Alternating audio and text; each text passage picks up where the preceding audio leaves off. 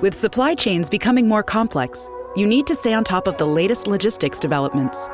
So if you work with logistics, you need the Beyond the Box podcast from Maersk. It's the easy way to keep up to date with everything from digital disruption in logistics to the need for supply chain resilience in today's market. Find out more and keep ahead of the game with the Beyond the Box podcast on logistics insights at maersk.com/insights. Hollywood Live with Tanya Hart.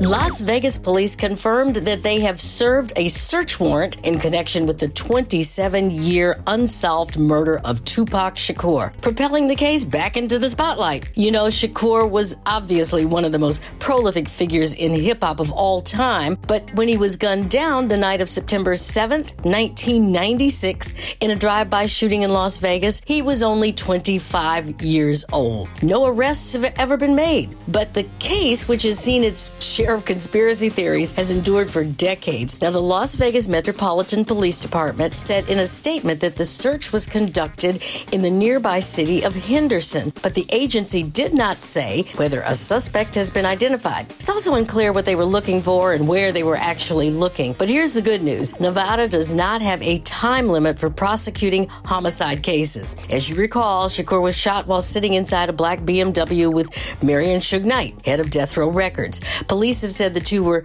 waiting at a red light near the Las Vegas Strip when a white Cadillac pulled up next to them and gunfire erupted. He was shot multiple times, rushed to the hospital. Tupac died 6 days later. And, you know, the Las Vegas police have said in the past the investigation quickly stalled in part because witnesses refused to cooperate. I don't know if that has changed now, but all I can say, in the words of Lizzo, it's about damn time. Well, just so you know, you can see me in Dear Mama, which is the latest Tupac documentary series. It's airing on Hulu, and they're doing pretty well with it. Just got an Emmy nomination. And for all these stories and a whole lot more, make sure you follow me on social media at Tanya Hollywood and at AURN online.